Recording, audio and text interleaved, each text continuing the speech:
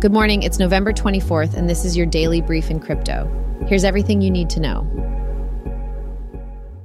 Binance CEO Changpeng Zhao has resigned following resolution of U.S. Department of Justice charges against the exchange. Despite these legal troubles, Binance's total holdings value has increased due to rising crypto asset prices.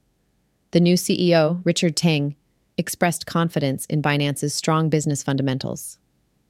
Bitcoin's price has risen above $37,000, with potential for further increase, while altcoins like Solana, Avalanche, and Uniswap have also seen gains. Grayscale and BlackRock are both making moves towards establishing Bitcoin ETFs, potentially driving Bitcoin's price to $1 million. Bitcoin flows have been shifting from Binance to Coinbase Pro, possibly due to anticipation of a U.S. Bitcoin spot ETF. Binance, despite a $4.3 billion fine and fund shifts, still maintains a global lead in crypto market volume. Bhutan plans to build its own Bitcoin mining operation to boost its economy and generate foreign exchange.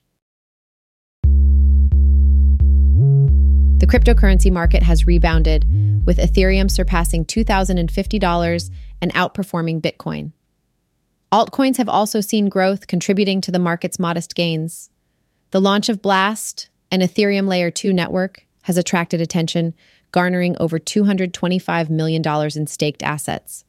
There are concerns about Blast's reward program, likened to a pyramid scheme.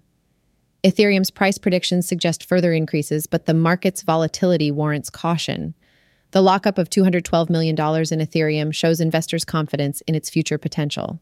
The broader crypto market has gained $60 billion, indicating growing interest in Ethereum. Regulatory uncertainties may be resolved, potentially driving market recovery. BlastBridge, a new Ethereum Layer 2 blockchain, has raised concerns due to its operational model and reliance on the liquid staking protocol, Lido. These developments reveal the potential for rapid recovery and substantial gains in the cryptocurrency market, despite volatility and downturns.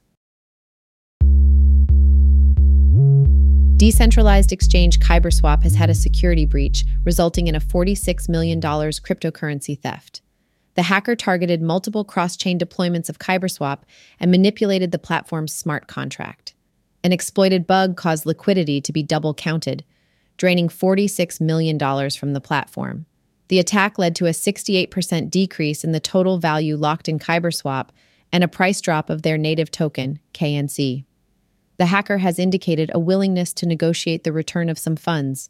The cause of the attack is still unknown, but may be related to flash loans and a math rounding issue. South Korea is set to launch a central bank digital currency pilot program, the Digital One, in early 2024.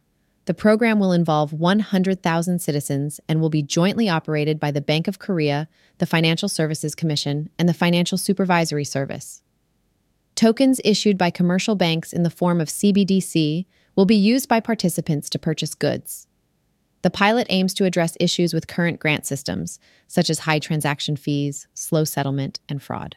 The initiative is praised for its progressive approach and is considered a significant step towards modernizing the monetary system.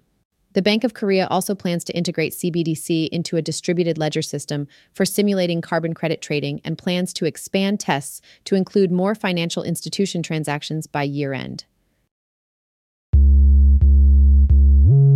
Over 70% of Bitcoin's circulating supply has remained inactive for more than a year, suggesting strong holder retention.